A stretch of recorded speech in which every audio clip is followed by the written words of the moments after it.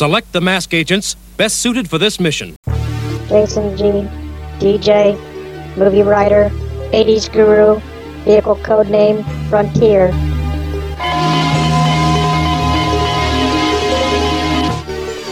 Wyatt B, sound engineer, movie writer, airman, vehicle codename Dakota. Personnel approved. Assemble Mobile Armored Strike Command. Welcome, everybody, to episode number 4 of MASKast. My name is Jason, and as always, I'm joined by my friend Wyatt.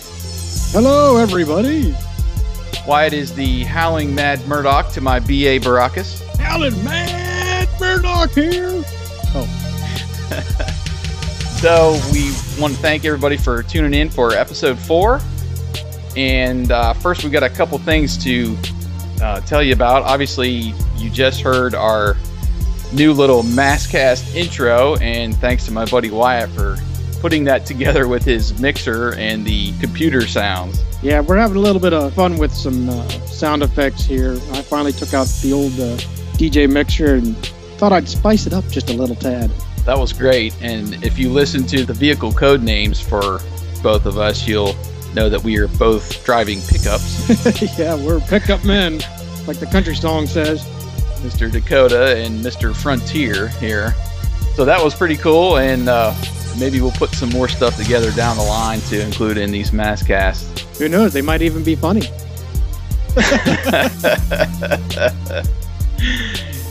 We might even add some make-believe weaponry on our vehicles, you know? Never know what we're going to come up with next. Yes, we have some very distinctive minds. I guess you could put it that way. But I also wanted to give out a quick shout out this week to MatTracker.com. And if you guys haven't been over there yet, I wanted to start giving some shout outs to some people keeping M.A.S.K alive. And MatTracker.com has it all. You can go to interviews where he has interviewed some of the voice actors. He's got everything about the toys and the cartoon. He's got fan art. He's got his own blog. And, I mean, it's just loaded and loaded with M.A.S.K information. And also the message board where you can interact with other M.A.S.K fans and post your art, post, comments and everything. And we've interacted with them. It's been a while since we've been back there, but just a quick shout out to them. And they have a Facebook page. So go hook up with MatTracker.com. So are you ready to travel down the highway of terror? I am, so let's begin the MASKast.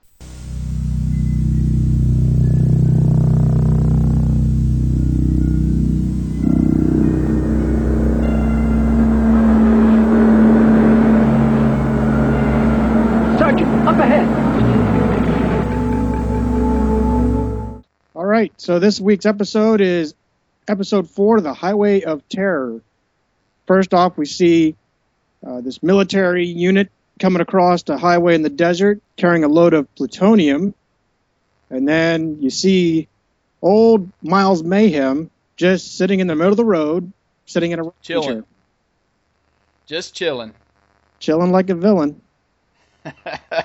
Nice. I like that. That worked out. Excuse me, sir, I'm Captain Miller. You're blocking a military convoy. Oh, I am I? Well, you see, I'm a magician, and I'm here to entertain your troops. What? Watch. And then he hops up and starts working some magic.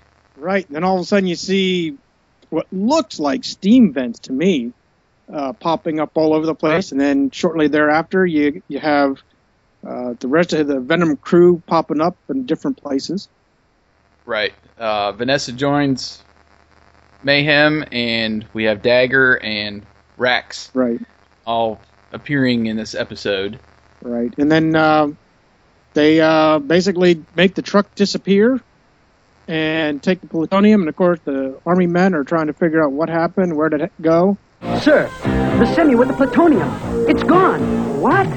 That's impossible. And then the next scene, you see a Mr. Dwayne asking Matt for help. And, of course, Matt is all too excited to always help anybody in trouble. We need your help, Matt. You can count on it, Dwayne. Right, and it was kind of weird that they didn't really introduce Dwayne, and I'm thinking, having seen most of these episodes, I guess about a year ago, that he's part of this organization called the League of Nations, which we'll see. The one I really remember him being a part of is when the Statue of Liberty disappears in that episode. Right. But they didn't really give him a beginning story or really introduce who he was. He was just kind of, hey, I'm here, and Venom stole some plutonium from the military, and we need your help. Right. And then Matt clearly obliged and said we'd take care of it.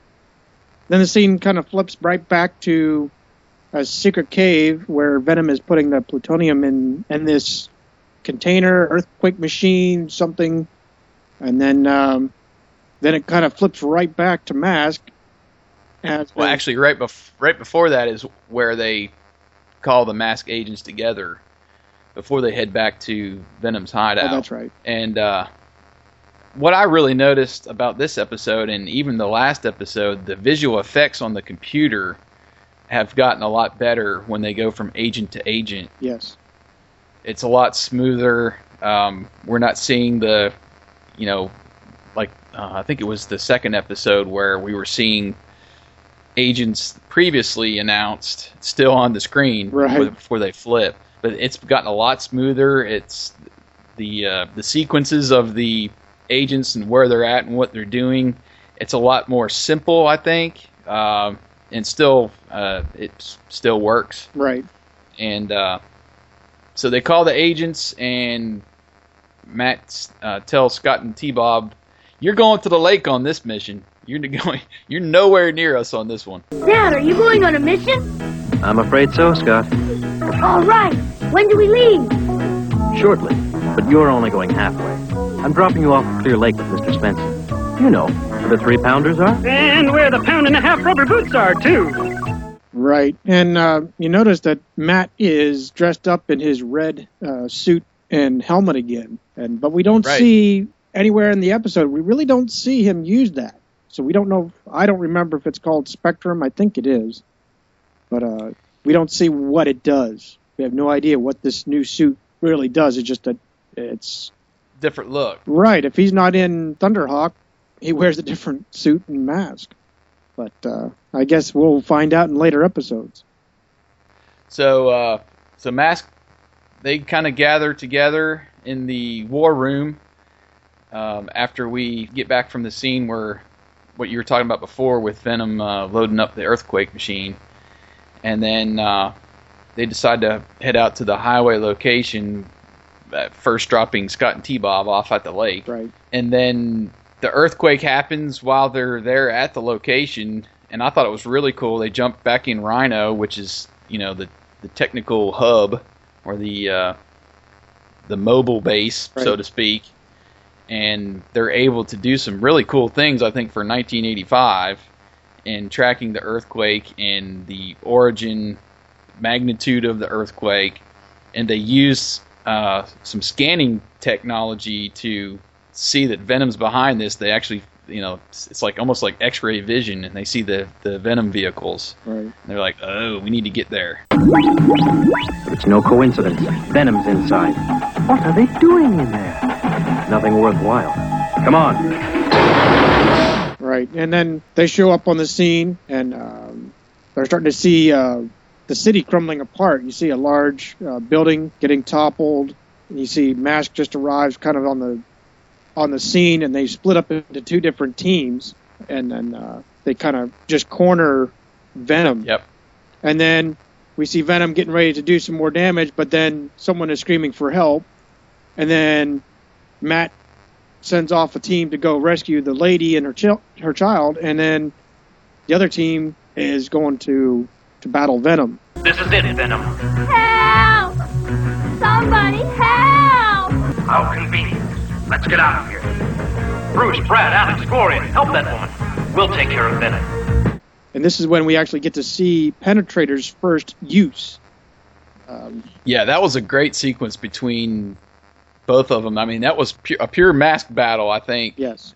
In that scene, going back and forth from mask to mask. Vanessa uses the whip, and she it almost looks like she throws it at Hondo, knocks him over. You see Dagger shoot the torch, and Dusty's there to kind of thwart that. And that was a really, really good scene. Right, I agree. And Rax does the stiletto, and Buddy uses the penetrator. So that was a really, really good battle scene there. And I believe it's Dusty that saves the day there and kind of knocks Dagger back on his butt and loses the box that they were using to store the plutonium. Torch on! Backlash, fire!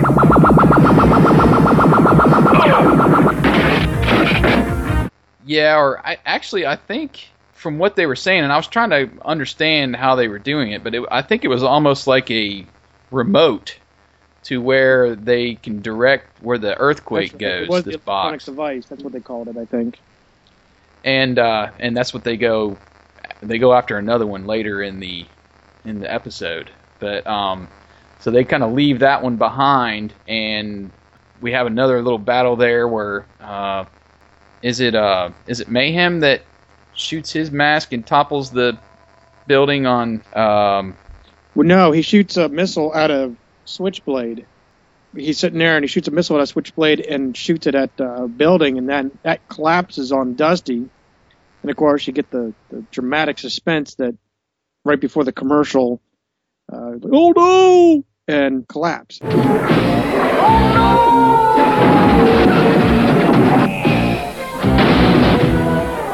And then Venom takes off, runs away, and then you see Hondo come on the scene trying to melt or disintegrate all the beams out of his way. And then, of course, Dusty has to say, hey, don't disintegrate me. Hey, wait a minute! Don't evaporate me! Right, I do remember that part. So they rescue Dusty, and after that they discuss how Venom acquired their earthquake machine, asked themselves what Miles would need it for, and so forth. And then the scene cuts to back at the cabin with Mr. Spencer. Right, and T-Bob diving in the lake, and the lake is like receded. Right, tremendously. Last one in the water is an old scrapyard. T-Bob! And they're trying to figure out what happened to all the where all the water went. And did you notice or kind of stop and think, wouldn't he malfunction if he got wet? I thought that. I seriously thought that. You'd think a robot. What's a robot doing swimming in the water? Right.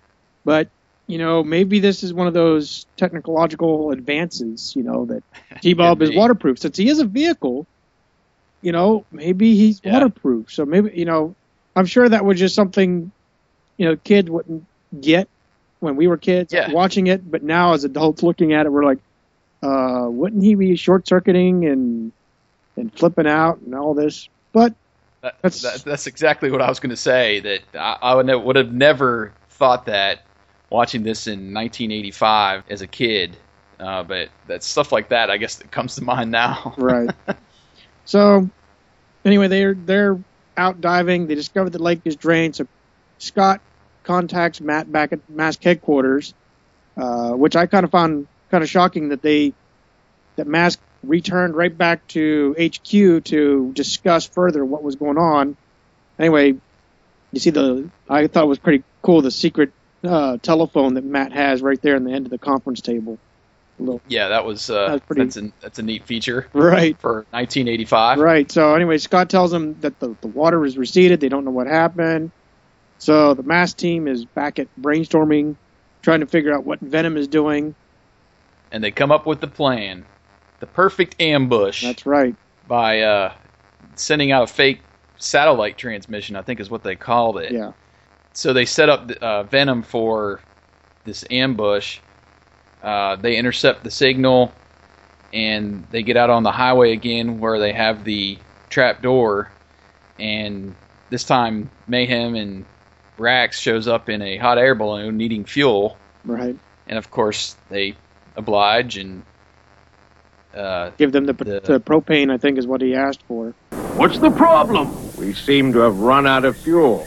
Perhaps you could spare some. Bring a couple of tanks of propane. Right. And the truck drops in the secret hideout there, and they open it up, and boom, it's Rhino. It's a trap! Open it up. It's a trap! Give them the work! Right. And did you notice with the truck how futuristic it was? It was all nice and like aerodynamically shaped and so forth. It reminded me of an old 80s. It might have been towards the beginning of the 90s. I'm not entirely sure. Short-lived. It was called The Highwaymen. Yes. Where they had two high-tech tractor trailers. Yes. Both had helicopters. It reminded me of, I can't think of the guy's name now, not the main star, the other guy that was Australian that used to do the old Energizer commercials. Get new Energizer. Yes. Boy! Yes. That guy. Yes, I remember that truck guy. Is what it reminded me of when I saw this clip. I'm sitting there going, wow, did the creators of Highwayman copy this truck off of M.A.S.K, or is it coincidence? Yeah, I didn't understand why they needed that strange-looking truck there. I mean, it's M.A.S.K. Just a normal pickup. It's M.A.S.K. Yeah, it's M.A.S.K. Matt has tons of money. He can make any cool-looking car and truck and whatever else he wants. Right, and later on in these episodes where he comes up with the M.A.S.K plane, I guess you would call it, or M.A.S.K jet, to haul the vehicles to where he's at in different parts of the world. Right. That they never really explain either. So, yeah, I mean, he's got billions of dollars at his disposal. Right.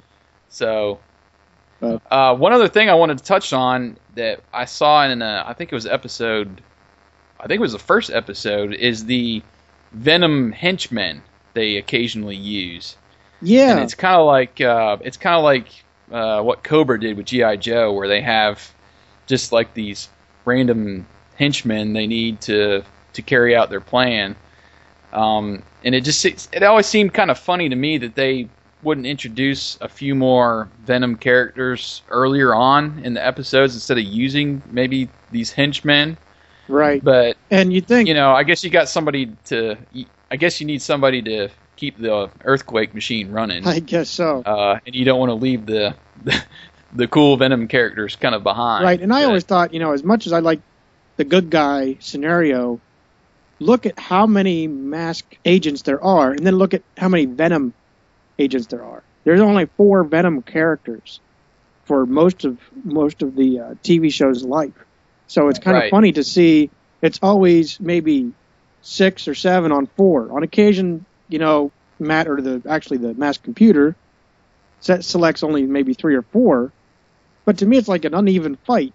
Come on, get some more Venom characters. Unless they ran out of voices, I don't know. That could have been, but I look at it from a vehicle standpoint too, because like in this episode, you got Matt, Bruce, Hondo, Brad, Alex, Buddy, Dusty, and Gloria. I think they're all in there, but you got Gloria, who's the co-pilot of Gator, and Buddy, who's the co-pilot of Firecracker. Right. So they kind of double up in the same vehicle. I don't know. It is kind of weird that I guess the good guys are outnumbering the bad guys, but I don't know. I'm kind of along the lines where I would have liked to seen some other Venom characters introduced earlier, right, if possible. But anyway, so Rhino comes out, opens up the door. Mayhem tries to take out Rhino, but he ends up blowing up his own machine. Yeah. And then Rax crashes into the machine or the wall or something where the switch is open. He opens up the trap door, and that's how Venom makes their escape.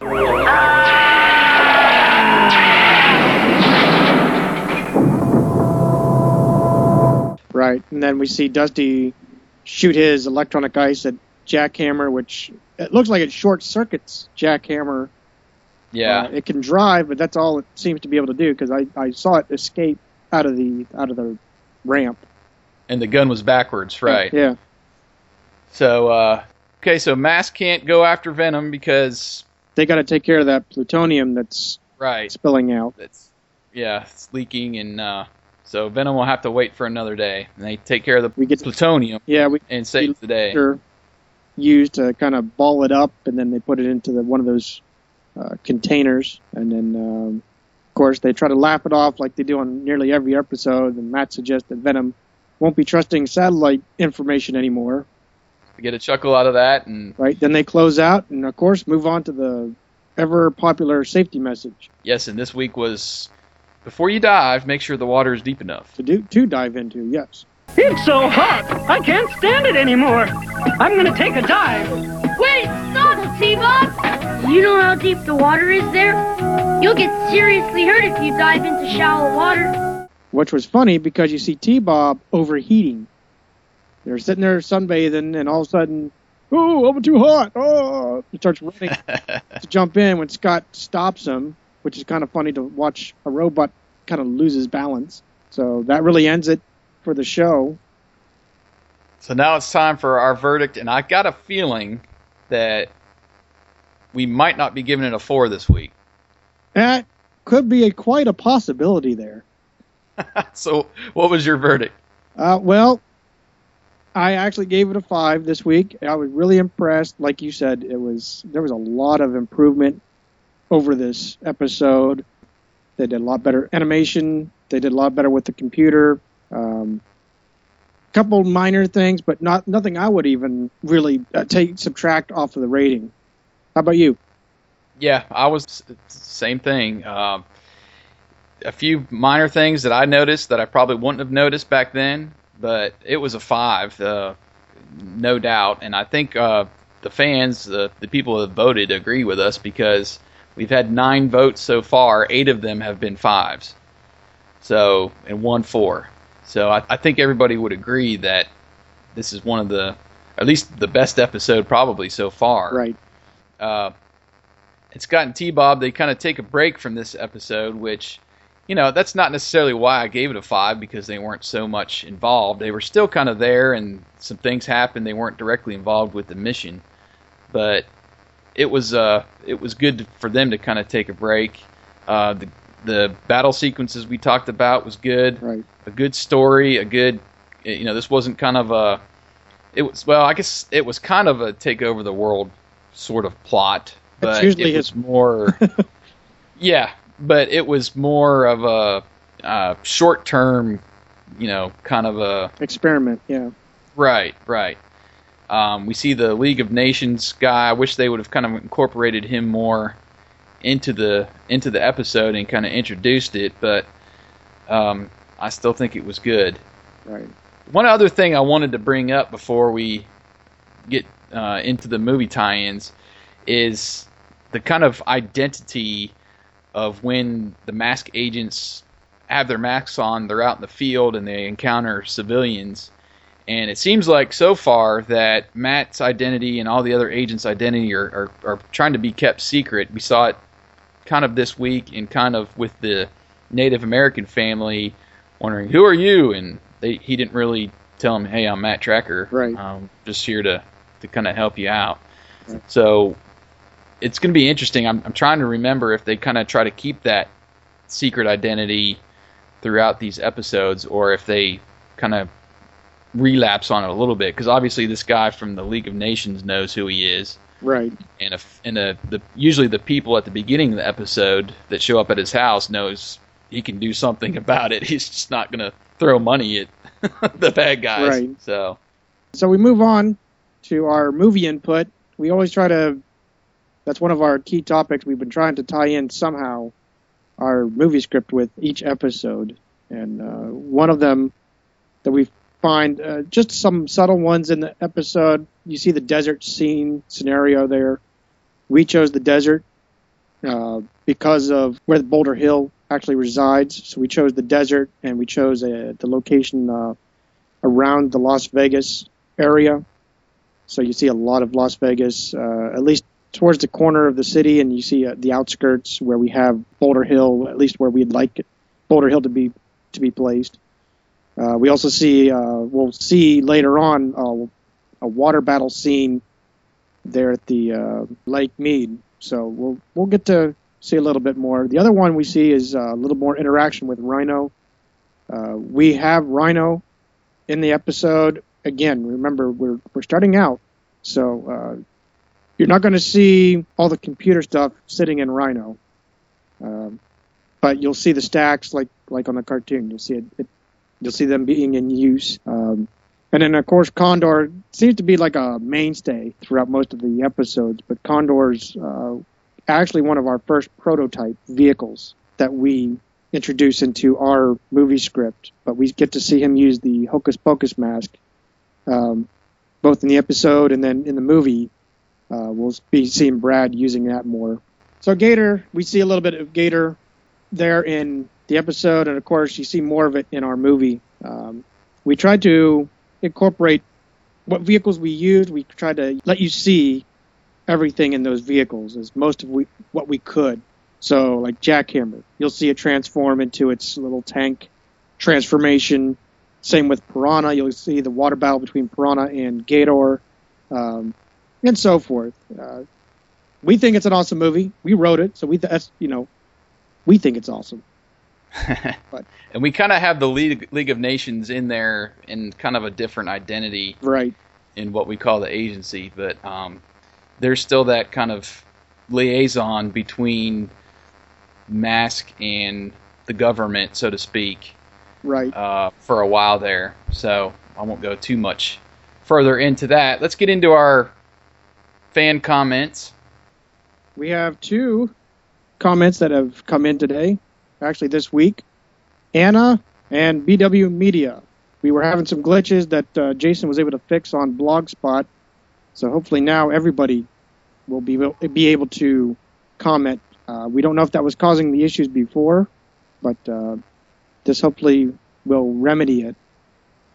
Yeah, hopefully that's cleared up. I changed the settings in the blogger, so hopefully everybody can kind of comment now, and I apologize if you haven't been able to up to this point. But Anna says about this episode, this is a great episode. I gave it a 4 at first, but changed it to a 5 after seeing it again. It is a good story and good action. I love the scene when Mayhem sits in the rocking chair in the beginning, and later when he lands in the balloon together with Rax to distract the military. Another great scene is the confrontation between Vanessa and Dusty, and the moment after when Dusty stands face to face with Switchblade. Great action. I'm probably going to give a lot of the episodes a 4 out of 5, but I suppose if I had thought that many of them deserved 1 or 2, I wouldn't have been such a big fan. That makes sense. Yeah. And then our BW Media, which he also posted as Shadow Wing Tronics. This is one of the best of the M.A.S.K stories, with the more terrestrial crime, no aliens, space rocks, or magic books, and some good battles. Plus we get M.A.S.K performing rescue operations, having to let Venom escape when the plutonium does the same, and dealing with the collateral damage. Scott and T-Bob are used just right. They aren't in the action, but the lake going dry becomes a clue to Venom's plot. Minor nitpicks are having a cavern dug on a military transport route big enough to have a huge vehicle battle in, and you'd think Mayhem would be smart enough to realize that if a transport route had been compromised, especially something as dangerous as plutonium, the military would change routes, unless Venom had the whole area around the center city rigged with trapdoors to an underground cavern. Overall, a great episode for the series. And I kind of agree with that, but going back to what we said before about not noticing any of that stuff when we were younger watching this, I'm not really picky about that at all. Right. Great episode. We really enjoyed it. Obviously, we had a lot of fans that enjoyed this episode, which is great. And we want to continue asking you to keep plugging and sharing our efforts for the M.A.S.K, the movie project. We're always looking for any plug that we can get, not just for our movie, but to actually see Mobile Armored Strike Command on the big screen. Right, and that's why I wanted to plug MattTracker.com. There's a couple of other M.A.S.K sites out there that we'll give shout-outs to in later MASKast episodes.